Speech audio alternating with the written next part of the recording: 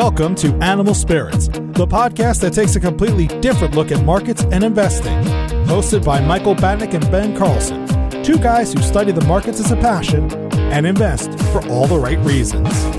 Michael Batnick and Ben Carlson work for Ritholtz Wealth Management. All opinions expressed by Michael and Ben or any podcast guests are solely their own opinions and do not reflect the opinion of Ritholtz Wealth Management. This podcast is for informational purposes only and should not be relied upon for investment decisions. Clients of Ritholtz Wealth Management may maintain positions in the securities discussed in this podcast. Welcome to Animal Spirits with Michael and Ben. Howard Marks has a new book out called Mastering the Market Cycle. And he just recorded a podcast with Barry Ritholtz, which will be out this weekend. But that's not what we're going to be talking about. We're going to be talking about the podcast that he did with Tim Ferriss. And Ben, there were some things in here that he said that caught your eye. Well, it was kind of more the entire message. So I've been reading Marx for a long time. I thought the most important thing was excellent. I think it's probably one of the better investing books I've read. And I think his philosophy is great. We've talked before how he's one of the master communicators in the investing field.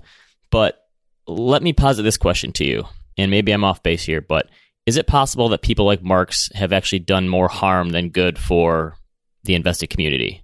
Wow, hot take. A little bit of a hot take. He is so good at like using aphorisms and one-liners, and his writing style is great and accessible. He's a great communicator. Is it possible that he does something that 0.001% of investors can do, and the fact that he makes it sound so easy is actually a detriment to investors?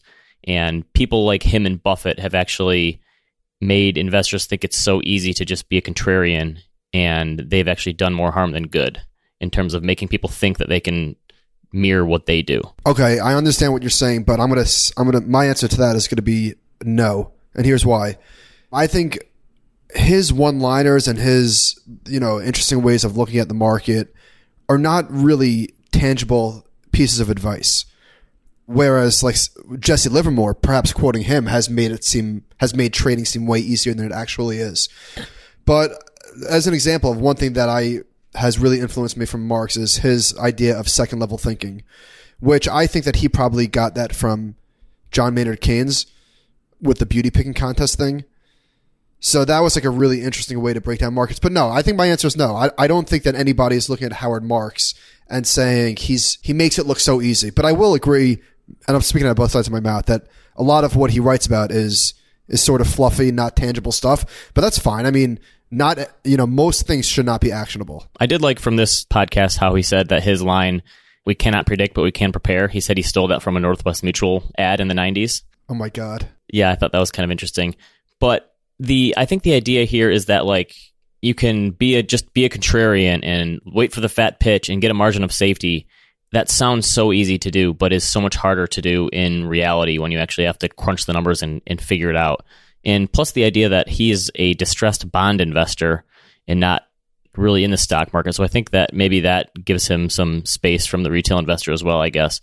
But I think sometimes when these guys are so good at communicating their ideas and drilling down into the main topics, that I think it could be misconstrued by investors as it's much easier than it really is, when those one-liners are hard to turn into an actual investable strategy. Yeah, I guess I would say that Marx never really gets into different asset classes. He just talks generally.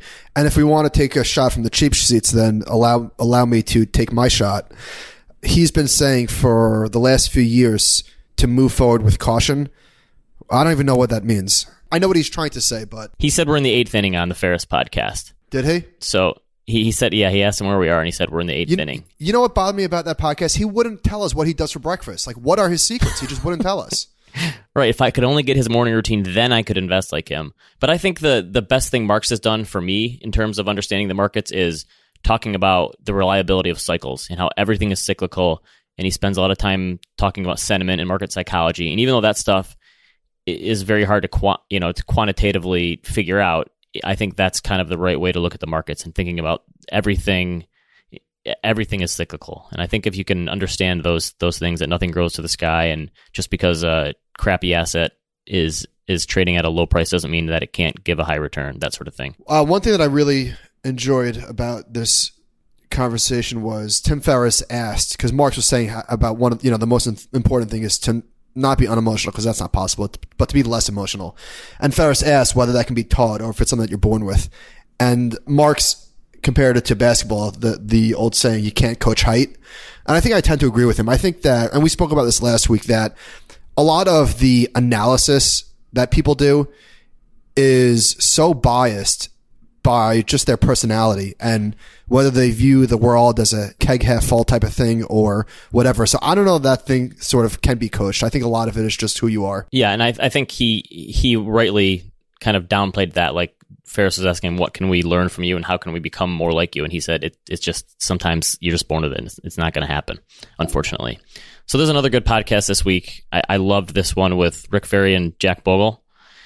And it's like every time you listen to read a book or listen to an interview with Bogle, you kind of know exactly what he was going to say, but I think he still finds ways to make it interesting. And he's 89, 90 years old or something like that. He still got it, right? He still has the voice and the memory. Yeah, he's got like the 95 mile an hour fastball every once in a while still. But some of the stuff he talked about here, he kind of went through his history.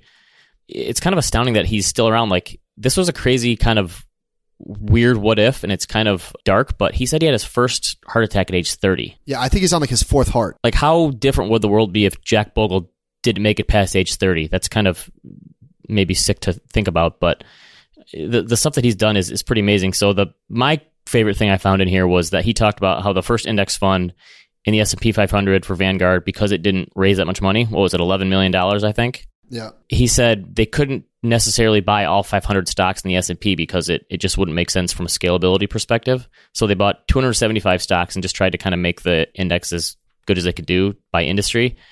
And the first ever index fund was actually run by a woman who did it as her part-time job because her full-time job was in the family furniture business, which is kind of one of those things that like you can't even make up. So it was just such a sort of a ragtag start, it sounds like, and that kind of blew me away. So that was an amazing story, and the whole episode is great. Bogle said that in 1990, less than 10% of Vanguard's assets were index funds, and today that's 75%. And Ferry asked at one point, do you remember what the numbers were when you retired? And he just rattled it off. He's like, yes, I do. It was whatever it was. And I just thought, he is just a steel trap of facts. The one thing that did surprise me is that it sounds like they've kept him at a distance. He said he's not privy to some of the information that he was when he ran the firm. And he said they kind of go about running the firm without me. And it seems like they've kind of kept him at an arm's length in some ways, which is kind of interesting considering he's the guy who started the firm. And he said he sounded okay with it. But that just kind of shocked me a little bit. How about the part where he was talking about how he created growth and value index funds, and he assumed that they would generate similar returns, and sure enough, over the previous 25 years that these things have been around, they have generated pretty much identical returns, obviously a different path. But he said that he created them more as a financial planning tool, whereas I believe he went with the fact that it was growth for earlier in life, where you weren't going to be paying taxes on dividends and then value later in life. And he said, of course, investors totally misuse them. And I forget what the behavior gap was, 2 percentage points in growth and 4 in value, or maybe I have that reversed. But I thought that was really interesting. I don't know if I ever heard it put that way before. And he said they're by far the biggest factor funds available on the markets, which is kind of surprising. Wouldn't figure Vanguard for that. But yeah, this is definitely worth a listen. And Ferry has a podcast called The Bogleheads, which is worth listening to. So someone called the top this week at the Wall Street Journal. So the headline is blockbuster deals and stock market records are signs of a top. And the lead here was great. We are definitely not trying to call a market top here, but it is hard not to. Yeah, I mean, I get it. There are signs all over the place. By the way, I wish I could take a screenshot of your face right now. You have a great smile on. I just because I feel like this same article could have been written 25 times over the last 6 years, and talks about how there's huge mergers and acquisitions going on. And this is one of my favorite all-time financial media lines. And it says, there may be trouble lurking below the surface of the market. Is that technical? That's a little technical. Yes. But it's just talking about the fact that deals are being made that seem rich and valuations are rich and there's a TINA market. And so stocks, it's definitely a top. And I don't know. Could you explain what TINA means for people that don't know? Sorry. There is no alternative. So because interest rates have been so low, people thought that the only place to invest was the stock market, which doesn't really hold water when you look at the fund flows and everything is flowing into bonds. But I think that's more of a market structure thing than anything.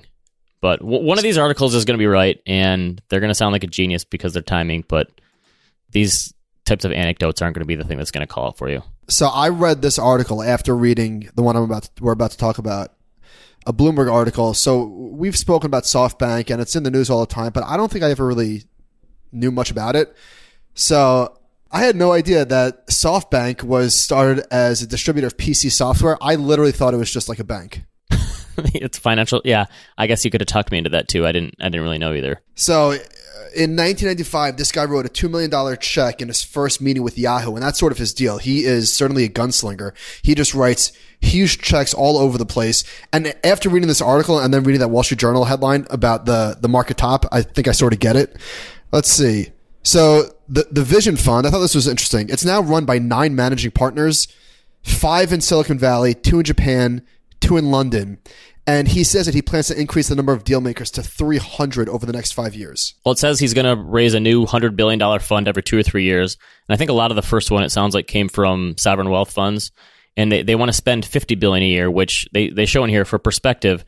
In 2016, the entire U.S. venture capital industry invested a little over $75 billion. So every year he wants to invest 2/3 of the current venture market on an annual basis. Yeah, I'm trying to think of an equivalent analogy. Well, I don't have anything, but I was trying to think of the market implications of this, and honestly, I don't think it really impacts the VC world all that much because most of the VC world deals in really tiny, small deals, and they can't really move the needle with those. So I think, if anything, if this thing goes on to be successful, or if it just continues, it's just going to push out going public for a lot of the bigger companies, because they talk about how they put money into Uber and Slack and some of these other more well-established private companies. But if you're a small venture capital firm, I don't know why this should really impact you that much unless they're just driving up the prices and multiples on everything else. Well, aren't they going to run out of companies? They're going to have to eventually just put money into big tech firms and maybe do some acquisitions. And so some of those companies that maybe would go public, maybe they'll stay private longer because they have this liquidity from something like this. So it's possible that it could alter the structure of the market. I'm just not sure if you can, at that size, even call it venture capital investing anymore. Well, it's certainly not early stage venture, that's for sure. I guess they are probably changing the landscape, certainly for founders. Here's a quote from the article. In 2015, online lending startup Social Finance was looking to raise a few $100 million, but Sun wanted to invest more. According to SoFi co-founder Mike Cagney, Sun told him that he was going to invest $1 billion in online lending. Whether that capital went to SoFi or its competitors was up to Cagney. The entrepreneur opted to take the deal. Right. No one's going to say no to that, obviously.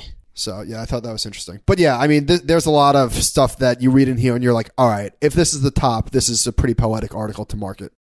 Yeah, and I guess it will be interesting to see if the investors continue to come depending on what the results are, because a lot of times in venture capital, you don't know for 10, 12, 15 years how good your returns actually are. So it depends how shaky things get in these markets and if investors will actually pony up the capital for these $100 billion funds every few years. Wealthmanagement.com did an article, Bernstein, Swenson, Brown, or Swedroe, how the financial guru's signature portfolios have fared for individual investors and which are best suited going forward. So they took a look at some model portfolios, and you know what I'm not sure, why did they start in 2005? I'm not sure. It could have been that's when the asset classes were available to run it. But yeah, they took a look at all these different asset allocation portfolios. And the interesting thing to me, and we'll share this data in the show notes, and so they did 4 of these portfolios, and these have been written about in books or white papers, and then they compared it to a 60-40. And the annualized returns and annualized volatility for all these portfolios was fairly similar, even though the asset allocations were far off. And so I think the big takeaway for me is that any sort of long-term asset allocation and mix between stocks and bonds or hard assets or whatever, if you hold it and rebalance it, it's probably going to do fairly similar over the long term. So the biggest hurdle in most cases is just picking an allocation and sticking with it. Yeah, I mean, I could not agree more. I think so. Like, for instance, I'm just going to read off the average annualized return for so a 60-40 over this time was 7.4%. And Swenson was 7.5, Swedroe was 6.5, Bernstein was 7.25, and Harry Brown was 6.8. So they all get to around the same place. It's just a matter of finding what works for you. So the permanent portfolio, for instance, is probably going to look the most different in terms of the path of returns it takes. And that is suited for a very specific type of personality who is very comfortable going against the grain and away from the herd. And that's not for everybody. But I guess probably another thing that stands out is looking at the permanent portfolio, the maximum drawdown was by far the most attractive in this model. It was a max drawdown of just 12.6%. Right, because a lot of the money is in bonds and cash, which some of the other ones aren't. I actually thought the most interesting thing about this article was the fact that they called William Bernstein a guru, because one of my favorite quotes of his is he said the reason that guru is such a popular word is because charlatan is so hard to spell. I love that one. Great point. So I didn't realize that the permanent portfolio was actually a mutual fund. And it's got, I think, $2 or $3 billion in assets in it. And you showed this to me. So the actual permanent portfolio, which I think you and I have probably both written about, is the U.S. stock market, U.S. long bonds, gold, and cash, each in 25% increments. But the actual permanent portfolio mutual fund you found is not like that at all. Yeah, so I was sort of surprised. It's 20% gold, 5% silver, and that's not that big of a deal. But 10% is in Swiss franc assets. And I forget exactly what that represents, but 15% is in real estate and natural resource stocks. Another 15% is in aggressive growth stocks. And then 35% is in dollar assets, which I guess are a mix of bonds. So it's not quite what I thought it was. And the traditional permanent portfolio, the 25, 25, 25, 25, I think that makes sense. Like I can get behind that because you have four things that are going to act very differently from one another and all ostensibly, maybe with the exception of gold, that have positive expected returns.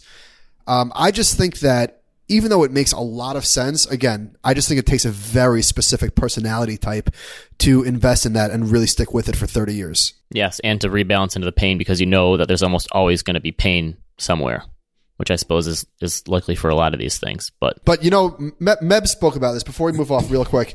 Meb Faber once, I think, did a similar piece, and he said, it's basically like when you're making chocolate chip cookies. And you have the ingredients, and some people are going to use more flour, and some people are going to use more sugar, and some people are going to use less chocolate chips. But at the end of the day, you're baking chocolate chip cookies. And that's sort of how I think about asset allocation, which is going to be the best. Who the hell knows? And does it even really matter?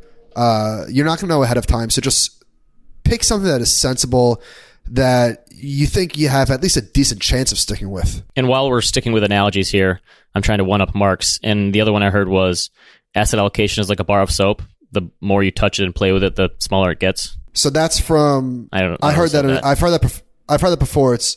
I didn't hear about it related to asset allocation, but relating to investing. And I think it was a chief strategist at Merrill Lynch, something like that. Yep. Okay. So before we get into our survey, we had to read an email from some listeners about our survey work, since we are an anti-survey podcast.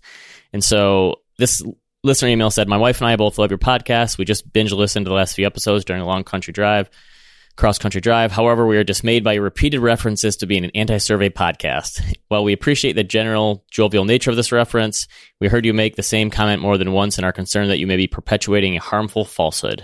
And we definitely don't want to do that." So they said specifically we've made comparisons between the size of the sample and the size of the total population. They say, you know, trying to take 2,000 people out of 30 million is basically how statistical sampling works. So in truth, the marginal gains in accuracy by increasing the size of a sample are surprisingly small after the sample reaches a certain size. And they kind of go on to say the only way you can really get 100% confidence is if you did a complete census, and even that will never get you the whole way there. So we need to defend our honor of being an anti-survey podcast here. What say you? Gosh darn right we do. Well, my biggest thing is we've looked at so many of these, and so many of them come to such different conclusions when talking about asset allocation or retirement savings or who owns Bitcoin. In the you mean one survey can contradict another? Yeah, and we've looked at so many of these that so many of them do contradict one another. And then the articles will say 30% of Americans instead of saying 30% of people from this survey. So it's kind of misleading in a lot of ways. And I think when you've looked at enough of them from a financial perspective like us, especially when you talk about things like sentiment, a lot of times when you're talking about money, people lie. And it's more important to look at what people do, not what they say. Because a lot of times people will just make stuff up. That's exactly right. The reason why I'm anti-survey, and I feel like we've gone over this a million times, is because people answer oftentimes the way that they think that they're supposed to answer. So that's one. But even if they are being truthful, or at least they think they're being truthful, if they're answering a question about, are you more likely to take out a mortgage, or are you more or less likely to buy stocks, or whatever it is, they're going to answer based on where mortgage rates have gone or are coming from, and same thing with stocks. So they're going to are you bullish or bearish? Well, what did stocks do the last 6 months? Right. Price drives the narrative. Maybe that's a bad example. But I also do think that asking 2,000 people that visit a certain site is like a very self-selecting sample. So I will stand by the fact that 2,000 people concentrated in one area it does not do. Yes. And in some cases, there's nothing else to go on beyond that. And so you have to go with what you have. But I don't think you can take that small sample size and say it counts as all Americans, because that I just. All right. So, you know what? Let's look at a survey. So in JP Morgan's Guide to the Markets, they surveyed people. The survey was conducted January 6th, 2017 through January 13th, 2017 through online interviews. So right there, it's people that are likely to be online. 1,671 individuals ages 25 or older. All right, that's all I got. I felt like I was about to to drop the mic, but that was it. All right. Anyway, the nature of this, the nature of the survey, the nature of the survey is this. So they asked people, do you think that you will need $500,000 or more for retirement? And 64% of people said yes. Now, which leads to the other question: what are the other 36% of people saying, that they don't need the $500,000 or that they need more? Maybe. So that's another thing that was omitted. So in this particular survey, there's not enough details. Maybe that 36% is actually being truthful with themselves and realizing they're never going to get there. Yeah, you need to dig deeper. So it shows the median value of retirement account by age of household. And not a lot of people have, like, basically nobody, the median, no median is over $500,000. It's not even close. Yet 64% of people think they need more. So I guess this is just trying to show the retirement savings gap. Yeah, this shows the median retirement savings for people 65 to 74 is $126,000. So it's just a very small percentage that actually gets there. So people saying they need it, even when it's never going to happen, there's a disconnect. You know what? We bungled this, and I think maybe the emailers have a point. Anything is possible. I do agree. Like, statistical sampling, like, there's nothing that's ever going to be perfect, and I think that's our point. It's just that it's never going to be perfect. And moving along. All right, so let's talk about the fraud of the week. And I say fraud of the week because I really do feel like it's becoming a weekly occurrence where you're seeing these SEC lawsuits. So I went to. Do you have a Google alert set up for this or what? No, but people tweeted, whether it's, I don't know who. Honestly, I don't know where these come from. They come from Twitter. So let me just read one of the complaints. Merrill, and this is, by the way, this is just a classic Ponzi fund. This guy Merrill misappropriated at least $45 million, including by transferring over $7 million to his personal bank accounts. So he's getting investments and just going straight into his bank account, spending $10 million and at least 25 high-end automobiles, $5.5 million toward the purchase of a house in Naples, Florida, over $2 million for home renovations, $500,000 for an interest in a Gulfstream 200 private jet, a $100,000 club membership in Naples, $350,000 on a boat, and transferring approximately $1 million to casinos. So I guess when you're investing with these people, you don't always see what their lifestyle is like, but holy shit, isn't this a giant red flag when you see people that you're investing with living this kind of lifestyle? I see it says like 52 million of the 345 was by family offices who usually consider themselves to be fairly sophisticated as investors. Yeah, you wonder what kind of due diligence is done here. So this guy wasn't from Merrill Lynch. His name was just Merrill? His name was Merrill. Well, speaking of due diligence, so this is what the investors were promised. And I don't know what they were buying. It was some sort of loan portfolio or something or the other. So it was different in each case, but the documentation typically stated that investors would receive a fixed return ranging from 12 to 15% and split the remaining profits with Merrill and Ledford entities. And then it goes on to say later, a presentation advertised that the investors would get 100% of net collections up to 25% of the principal investments, and then profits over 25% split 50-50 up to 40%, and profits over 40% would be split 80-20. I mean, it's just, like when the 10-year is at 2% and you're being promised guaranteed returns of 12 to 50% and up to 40% and blah blah blah. I mean, holy shit! Like, yeah, I love how they use put that. Use some common sense. 41% or over. I love how they put that in as like a teaser. Like, oh man, if we get up to that high, like the number one rule with this stuff is if it sounds too good to be true, it probably is, and people just can't wrap their heads around that. Well, here's the awful thing about how Ponzi schemes work is that they talked about a few different investors in the fund and the typical experiences that they had. And investor A gave, $500,000 and then he got $100,000 back over the next 6 months. And then of course he gave more money and he did that like 4 or 5 or 6 times. And I don't really know how you protect yourself against this other than to just be wary of something that looks too good to be true. But like I said, if you are getting payouts, right, then everything seems to be copacetic. Yeah, as long as you're higher up the pyramid than other people, I suppose. You got me. Yeah. So we go through the JP Morgan Guide to Markets, and there's always a few interesting new slides. And I don't know that this one is particularly new, but this certainly stood out to me. There was a chart showing S&P 500 profit margins. And I think Grantham has called this the most mean reverting series in finance. And we'll look at this in the show notes, and it has just not mean reverted at all. Right now, it's at 11.5%, and it's just been making new highs and new highs, and this is kind of incredible. Right. If you did technical analysis on this, you'd say the trend is going higher from the 1992 start, right? Not only is the trend going higher, I see no signs of resistance. Okay. Yeah, it's one of those things that's hard to believe, and I agree with his, in theory, what he's saying, that the basics of capitalism say that profit margins shouldn't be high forever because new entrants should come in and competition should drive them down. But we've talked a lot about the structure of the market changing and how cheap everything is. And I think the internet has really changed this in a lot of ways. And who knows, maybe there's just a higher level of these than the historical averages show. I guess this chart also can make the point that the companies have gotten so giant, there is no room for competition. So nobody is competing with Apple. Nobody's competing with Facebook or Google. And I mean, I guess maybe they're all competing with each other, but no smaller companies are coming in to do anything about what their margins are. Or they're buying up those companies before they can compete.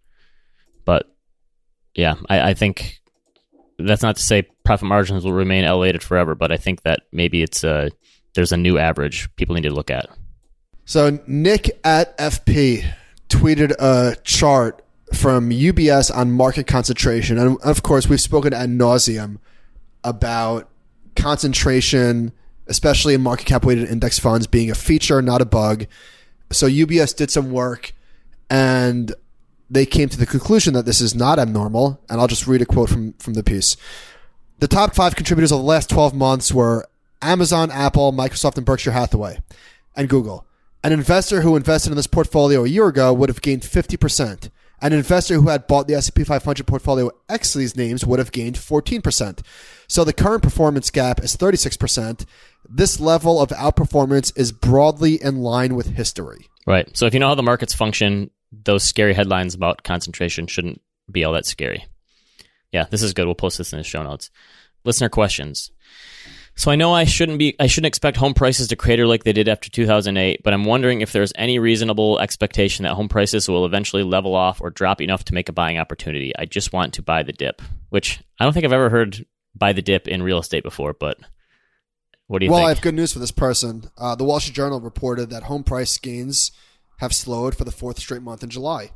So there you go. Buy the dip. I think it's tough to do, and especially since like what happened in the mid to late 2000s was totally over the entire country, and that is fairly rare. And so a lot of this is typically regional and has to do with where you're at or your neighborhood or your local economy.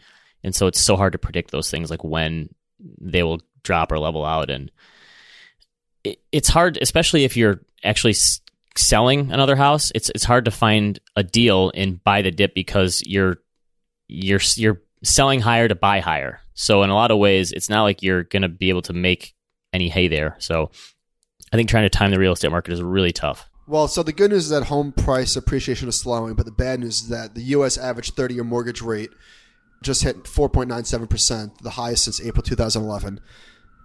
So, yeah, I mean, I agree with you, of course. It is impossible to time the housing market. You're not, I mean, what are you going to do? You're going to continue to rent because you're waiting for a pullback? What if that's 4 years? I mean, at some point, you just have to move on with your life. And I mean, I feel this guy's pain because I am looking for homes on Long Island, and it seems like they're just all way higher than they probably should be. And most people I don't view buying a home the same as buying another asset because there's so many other factors involved in that decision. I think it's more of a family, personal, emotional decision than anything. So it's hard to, and if you end up waiting for 5 years and the real estate market doesn't come down, then you're going to be kicking yourself. So it's a tough one. Yeah.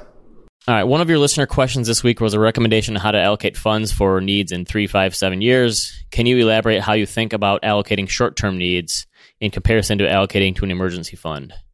My initial thought is nothing would change, but just to keep it in cash, am I thinking about this the wrong way?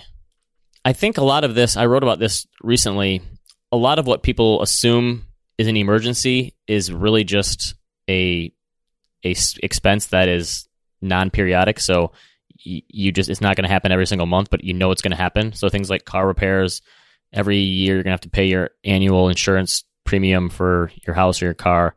And so for a lot of those things, I think you just have to kind of build those into your budget and understand that those payments are going to have to come. And so it's not an emergency. It's just a way of life, basically.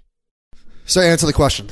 Yeah, I think you still, for those, I think you still have to be fairly safe with those in terms of investing, because those are shorter term than even the stuff we talked about last week. But I think that I think the right line of thinking is to sort of space those out and understand that they're going to have to be part of your budget, whether they happen on a monthly basis or not. So, yeah, I mean, I agree with you. Don't have much to add there. Let's move on to some recommendations. But before we get there, I want to bring some things up so I use Slack as a place to store messages and drop links for later. And last night, by accident, I Slacked them to you. Yeah, it was So I was like, whoops. So you told me when we were in Chicago last week, you told me that you played football. You played 2 high school games at the Silverdome. Yes. How have you never told me that? I don't know. I don't know. I guess we never talked that far back. It feels like a long time ago, but no, that was when I was in high school. They played the state championship games in the Silverdome, which I think doesn't even exist anymore. So we played there twice. Wait, so you were on the high school state championship team? Yes. Did you win? Not to brag. We lost one and won one. Wait, so did you play, or were you a starter or bench? Yeah, no, I played. I was a small high school, so everyone played both ways basically. Oh, yeah, you're being very shy about these. These are the things that come out over beers in Chicago, I guess. Yes. No. All right, fine. If I can make you even more shy, I was also told, and I didn't hear this, that you won most fashionable as your high school superlative. I believe the actual award was Mr. GQ, but again, not to brag. Well, you look lovely today. Oh, thank you. Again, these are the things that come out. The listener can't see this, but you've got this green and blue plaid on. It's really to die for. All right. Thanks for building me up. You really know how to make a guy feel good about himself. All right. What do you got? We talk a lot about expectations driving how you feel about a movie. And I went in with supremely low expectations. My wife and I rented Tag this weekend, which with John Hamm, Jake Johnson, Jeremy Renner. You heard about that one? Yes. Thinking it was, the plot sounded dumb. It was a story about these guys who have been playing a game of tag for 25, 30 years. Supposedly it's based on a true story, and they made a movie out of it, which was a little more over the top than the real story. So I thought it'd be, let's see how it is. It actually wasn't that bad. I want to say it was actually kind of good and funny. Like, they didn't take themselves too seriously, and I think I actually kind of liked it going in with really low expectations. Okay, that's good. Hold on. Before you move on, how many people were in your high school? I think my graduating class was 65 people. 350 people total. Yeah, really small. All right, that explains it. All right, yes. Get back. Sorry. So you just had to take me down a peg before, after tucking me up? Okay. Then this week I was reading the Steve Martin book, Born Standing Up. It was his autobiography. I loved it. He's a very good writer, way better than I thought. He talked about his jokes and how he sort of came up in the stand-up world and how it was anything certain. He almost quit the industry at age 30, and I thought this was a great book, and it was about 200 pages for an autobiography, which I think is great. Like the biographies you read that are like 500 or 600 pages, this one was the perfect length, and his writing style was amazing, and it was one of the better books I've read in a while. All right, what's this Pivot, I say? Oh, Pivot is the new podcast with Kara Swisher and Scott Galloway, and it's just them talking about tech. It's like a 20-25 minute podcast. I think it's going to be good, and those are two of my go-to people in tech and in the media to understand what's going on. So I have 2 D recommendations. Speaking of expectations, I had low expectations, but it fell even short of those low expectations. So The Mummy with your boy TC, I heard it was awful, but I just had to see for myself. I watched the first 20 minutes, and holy moly, was that bad. Yeah, I turned it off. It was on HBO a few months ago. I turned it off half hour in. Yeah, I have a high tolerance for crap, but that was really bad. And on the plane home from Chicago, I watched Rampage. And, I knew what I was getting myself into. Monsters, The Rock. It really was pretty bad. Yeah, he's got to change it up and do like a serious movie or something. His beyond action and comedy, his movies have kind of fallen flat lately. Yeah, pretty bad. So Steven Johnson has a new book out, which I have not read, but I did read. This week I read a book from 2010 called Where Good Ideas Come From. You ever read that one? Yeah, it wasn't nearly as good as his other one, I thought.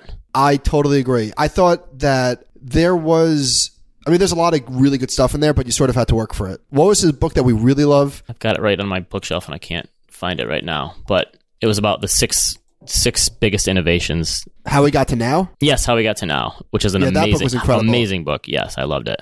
But that one wasn't nearly as good, and it was kind of along similar lines, but not as good. So I'm looking forward to his new one. If it's not good, he's dead to me forever.